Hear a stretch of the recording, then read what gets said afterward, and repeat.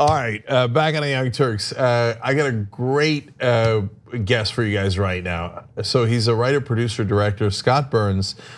He's done a couple of movies you might remember. Academy Award-winning documentary on Inconvenient Truth. He was a producer on that. Inconvenient sequel, Sea of Shadows, wrote Bourne Ultimatum, The Informant, Contagion, Side Effects, and now has written and produced The Laundromat on Netflix. These are amazing movies.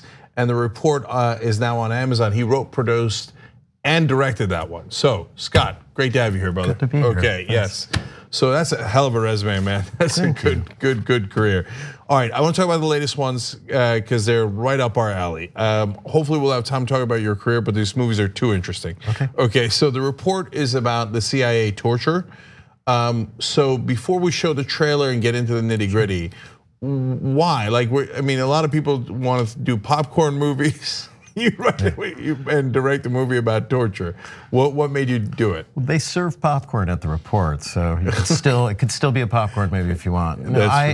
There were a lot of things that sort of coalesced to make me wanna tell this story. I think, first of all, the CIA's enhanced interrogation program, was, in my estimation, one of the worst things that's happened in my lifetime in this country, and it sort of got short shrift in the news. So I wanted to tell a story about that using film and get it into popular culture. So that had a lot to do with it. Also, when I started to do my research, I met this guy, Daniel Jones, who was the lead investigator who wrote The Report. And Daniel, in my opinion, and the opinion of others, Jane Mayer, who is a great journalist for The New Yorker, was someone I worked with on the script at times. And Jane said, Dan's an American hero. And I wanted to write about an American hero in a moment when we are really struggling with partisan politics, because this story is truly bipartisan.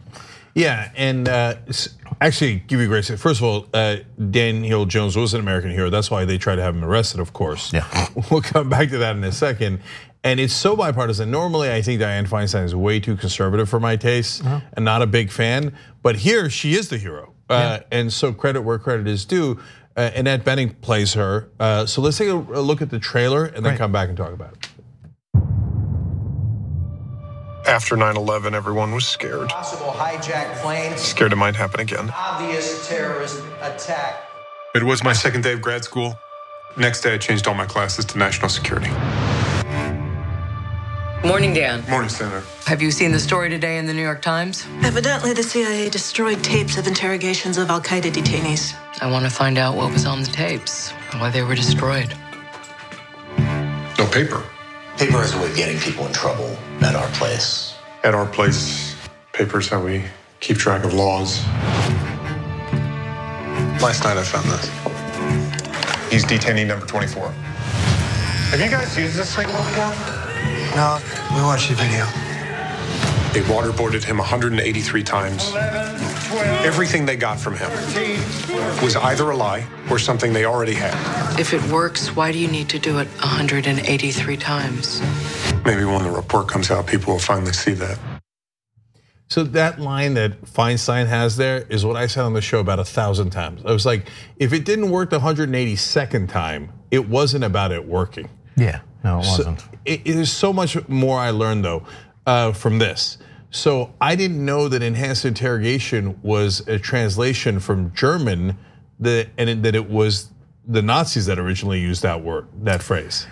Yeah, I mean, I don't know if it was just a coincidence that they ended up coming up with the exact same English words that the Nazis used. But there's kind of a fascinating story about that. When we liberated the German prisoner of war camps at the end of World War II, we found a lot of our guys dead in the snow. They had obviously been treated barbarically. And there was a big outcry in this country about, well, why are we treating German prisoners of war in accordance with the Geneva Convention? We gave them the same meals our guys got. We treated them with respect. If they worked, they were paid a wage. And there was a big debate in this country about, should we be doing that? And The end of that debate in Congress was this: no, we should not do that because we are not Nazis. And it's Yes. sort of stunning to me that we then find ourselves doing these techniques, in Vietnam and in Latin America, and then again, here after 9/11.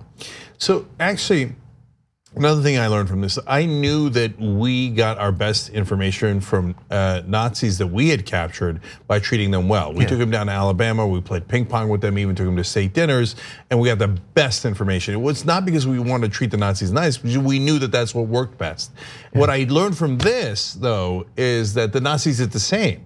So even though they had the enhanced interrogation phrase and they had been brutal to some of our prisoners, wasn't their most effective interrogator someone who actually used the reverse? Yeah, there was a guy named Hans Scharf who was the best guy the Nazis had, and he worked on about 500 airmen, British, American airmen who were shot down over Europe. And Scharf, got to know them, did what we now call in law enforcement rapport building, and he was able to get a lot of really important information. We were in fact so impressed with Hans Scharf's methodology that after the war, the Pentagon hired Hans Scharf. Oh my God. And used him to train our people. So the methods, when I started doing my research, I spoke to military interrogators, I spoke to Ali Soufan, who was the FBI's Arabic-speaking interrogator who helped solve the Cole. And Ali Soufan was sent in with Abu Zubaydah, who was our first detainee. And I would ask these guys, so what do you do? What works? And they're like, one thing works, and it's always worked, and that's rapport building. You understand these people, you talk to them, and eventually they break because they have no real choice. And so you have to kind of question, why did the CIA go down this other path? Well, that's exactly what I was gonna get to. So before we get there though, so people understand, what did they do? Like what's walling? What are the different methods that they use that are torture by law? So there were a number of methods that these two psychologists, who are Air Force psychologists, one is named Jim Mitchell, one is named Bruce Jessen. They had worked at Sears School at Fairchild Air Force Base in Spokane. And just so people understand what Sears School is where we send like Navy SEALs and Air Force Rangers to go and get trained. So if they get captured, they are prepared for the worst things that the worst regimes on earth will do. And we do this so that they understand, it stands for survival, evasion, resistance, and escape. And it is exactly that. You learn skills so that you are not instantly traumatized when these people start doing really barbaric things to you. So these two psychologists after 9/11 decided that they could reverse engineer this. And so even though these were never techniques that people thought got the truth, and in fact, if you go and look through history, regimes use them to get false confessions, not the truth. So even though they knew all of this, they go into the CIA and go, we have the special sauce. We know how to make these Al-Qaeda guys talk. And those techniques involved things like walling, which meant slamming a guy into the wall repeatedly. Things like waterboarding, which is simulated drowning. Things like sleep deprivation, where we would keep people up for days at a time with bright lights and blasting music in their cells. Things called stress positions, where we would chain people up. The list goes on and on. I mean, the Office of Legal Counsel under John Yoo in the George Bush in the second Bush administration approved these techniques under the condition that if they provided unique intelligence, which was a big term, unique intelligence that saved American lives, then the president could order them. And did they? No, not according to the Senate's report. And I think that that's the important piece of American history, because Harvard did a poll not long ago where they asked people, even to this day, do you believe that these techniques result in getting intelligence that thwarted attacks and saved American lives? And about half of our country still believes that these things work. Even though, according to this report, which took 5 years to do, was bipartisan, its biggest proponents were John McCain and Dianne Feinstein, and the military, by the way, and they do not endorse these things. So all of these different constituencies recognize that this is a bad idea, it's against who we are, it's against our laws, and it doesn't work. There's still half of our country who think that this is a way to save lives. And that had a lot to do with why I wanted to tell this story. So there's also the insult slap, et cetera. And those are just euphemisms for kicking the crap out of some guy. Yeah. Slamming him against the wall, slapping him around, threatening him, et cetera. And these are all torture not just by international law, but by US law. Correct. So that's why they had to come up with a new Nazi term for it so that it's technically not called torture. So then, which leads to maybe the most important question. Why? They know, it's not like they don't know. It's not like Dick Cheney doesn't know the history of interrogations and the people at the CIA don't know the history of interrogations. They know it doesn't work. So why'd they do it? I think that's an open question for all of us to ponder. After 9/11, as the movie says, I think there was a lot of shame at the CIA. And there's a psychologist who, I'm gonna get his name wrong, but he had a great quote, which came to me in the middle of me doing my research, that violence is an attempt to turn shame into self-esteem. And I think the CIA really felt that they had the right. And even when I've gone to dinner parties and gone around with the movie over the last year, there are people who will come up to me and whisper, so come on, after what they did to us, didn't we have the right to do that? And I just sort of stop them and go, tell me what you mean by they. Because the guys who hijacked the planes all died. So are you saying they is all Arab men? Are you saying it's all Muslims? And then you look at our history in World War II. We didn't put all the Germans in concentration camps in America or internment camps, but we did do that to the Japanese.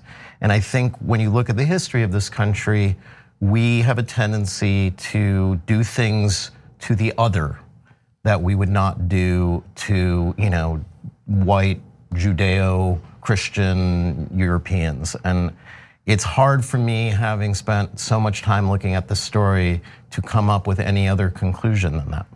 Yeah, and Dr. James Gilligan was the guy, the psychologist that you were referring to. That's right, and also they who, in that some of the people we tortured were totally innocent. And so, oops. And then finally, though, on this, because I do want to talk about laundromat, because that's also so interesting, that they got away with it, didn't they? And in fact, the ultimate irony is Gina Haspel. So they do the torture, they destroyed the tapes of the torture, which is wildly illegal. That they didn't go to jail for that is insane. And then who's Gina Haspel and what happened to her? Well, Gina Haspel was somebody who was a part of the CIA's counterterrorism unit throughout this story. And when the media became aware that they had made tapes of these interrogations, the White House actually, Harriet Miers, who was Bush's lawyer, said you can't destroy the tapes. There's a kind of thing that happens in this country when somebody destroys evidence, and we don't want to follow in that pattern. And the records show that the heads of the CIA, in fact, said we should not destroy the tapes. But Jose Rodriguez and Gina Haspel appear from all of the records, and I think by her own admission in her confirmation hearing, to have authorized the destruction of these tapes. And now we find that Gina Haspel is the head of the CIA. It's kind of stunning when you think about it, that the same Senate committee that approved this report in 2014, that put it out in the world, that same Senate Intelligence Committee turns around a couple years later and approves Gina Haspel as head of the CIA without any regard to the findings. And this is, I think, a bigger issue that I hope the movie, brings up in our society, which is, well, what the hell happened to accountability? Why is nobody held accountable? And driving over here, listening to the impeachment hearings, I think the same questions apply there. Look, this is why I get so frustrated with the Democratic Party, because Daniel Jones, they tried to arrest him. The CIA tried to arrest him, and Dianne Feinstein, the reason she got so animated on this, if you ask me, is because the CIA tried to spy in on her. So then it got to her power and privilege, and then she got really upset, right? Yeah. But then, for God's sake, look, I want to give you credit, Senator Feinstein.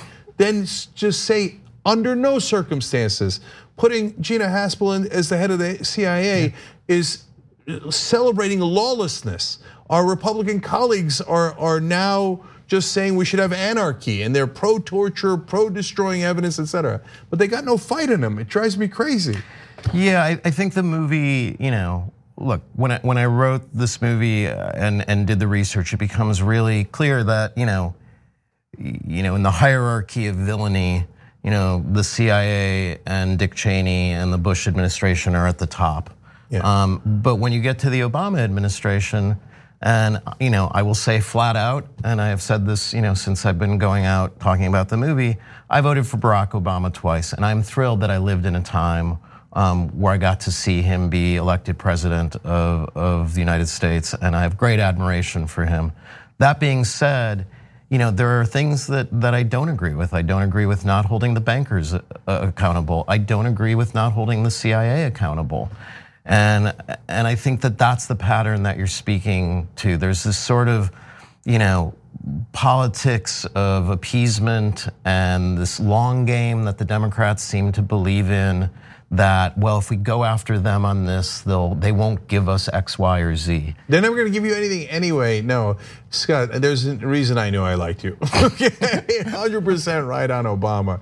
I mean, saying we don't look backwards, we look forwards is absurd on its face. Then you'd have to let every criminal out of jail, because in order to prosecute anyone, you have to look backwards. Yeah. And so that philosophy was wrong. Okay, I gotta go to Laundromat, because that's also an amazing movie. Right. Okay, so that's about the Panama Papers. So before we go to a clip from that movie, how did we even find out about the Panama Papers? Because that's an amazing story. Yeah, I mean, that's where this story sort of, crossed the threshold of my attention span. Was one day in the news, all of a sudden, someone, named John Doe, released this trove of documents from a law firm in Panama called Mossack and Fonseca. And what that law firm does is allows people to set up these offshore shell corporations where they hide money. And a lot of that money, because no due diligence is done, comes from criminality at every level, whether it's people who are elected officials who are squirreling away bribes, or outright criminals, drug runners, people who are doing money laundering. And it brought down leaders of a number of countries. The Prime Minister of Iceland had to go. Other people are incriminated in them. And they sent this to a thing called the ICIJ, which is the International Consortium of Investigative Journalists. And they have done an amazing job of trying to turn this trove of hundreds of thousands of documents into news stories that people can understand. Because one of the stunning things I learned in doing my research here is, the problems that we look at in our lives, like bad schools and bad roads and a host of other things, bad healthcare. It isn't because we don't have enough money. It's because we don't collect the money from our tax base that exists in the world. And that's what I really tried to tell, that these problems aren't as mysterious as we think they are, and they're not insolvable. And usually nothing gets done about that either, because those are the same donors that fund our politicians. I want to talk about how it unraveled, though, but first let's take a quick look at a clip from the movie.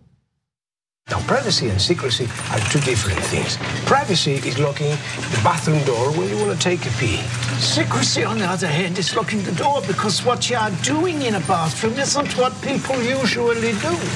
And sometimes, after privacy has had a few drinks, he might decide he wants to spend the night with secrecy, just to explore their relationship.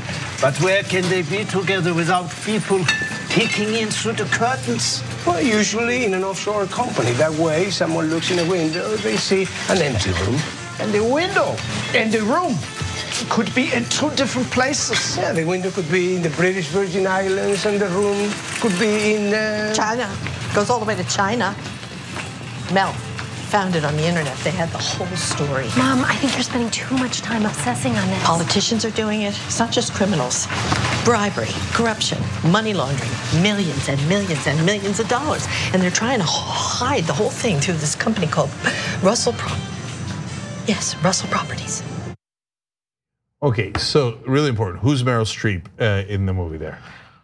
Meryl Streep at that point in the movie is Ellen Martin, who is a fictional character who begins her sort of interest in this odyssey when she goes on a cruise in New York on a fall day, and the boat capsizes and a lot of people die. And Ellen Martin begins to sort of pick at this because the insurance company that the cruise line had turns out to be owned by a shell corporation inside of a shell corporation, and there is no money. And this again goes to this thing that Stephen and I were trying to do in the movie, which is take this very abstract notion of this private world of high finance and show how it affects everybody. Yeah, Steven Soderbergh directed the movie. So again, one more time, let's talk about consequences. I know we limited time here, but okay, once we found out, they're hiding all the money, they're not paying their taxes, they're doing all this criminality, what happened then? Well, there were a lot of people who were humiliated and embarrassed and did have to resign from positions in government. And the ICIJ has done an amazing job online of showing the connections of these things, but it affects our world. I mean, there are a lot of oligarchs in the database that you can go and learn about. There are other political figures that still walk the earth, and so the consequences for those who use this, are relatively small, if nothing at all. Other than that, people who are elected officials who clearly wound up with money that they couldn't account for, were sort of shamed out of public life. For Mossack and Fonseca themselves, they're in an interesting position because these are guys who really played by the rules that, as you pointed out before, were created by the US government and other governments, and they do that to curry favor with high net worth donors. And so it's hard to figure out how to correct this unless you get money out of politics. Because right now, and this was John Doe's point in their manifesto, when they release this, is that the big problem here is, it's pay to play in American politics, and elected officials are not going to create tax laws and stop what is called tax avoidance, which is really similar to tax evasion, but not a crime. They're not going to pass laws to stop tax avoidance and level the playing field for everybody because they get money from these people. 100%. So, and now when we catch up to present day, Donald Trump had his money in Deutsche Bank in this section that was called the Global Laundromat, later by prosecutors, the same place where the Russian oligarchs had their money, and the Republicans cut the budget for the IRS so they would have less money to track tax avoidance by the very wealthy who are their donors. Exactly. So that's where we are. Okay, next time we're gonna talk about how you got into this because your movies are too interesting. They take up the whole interview. Okay, so everybody check out The Report. It's on Amazon now. Laundromat's on Netflix, so you can see both. Scott Burns, amazing movies. Thank you so much. Really appreciate it. This was fun. Absolutely. Right. All right, thank you guys.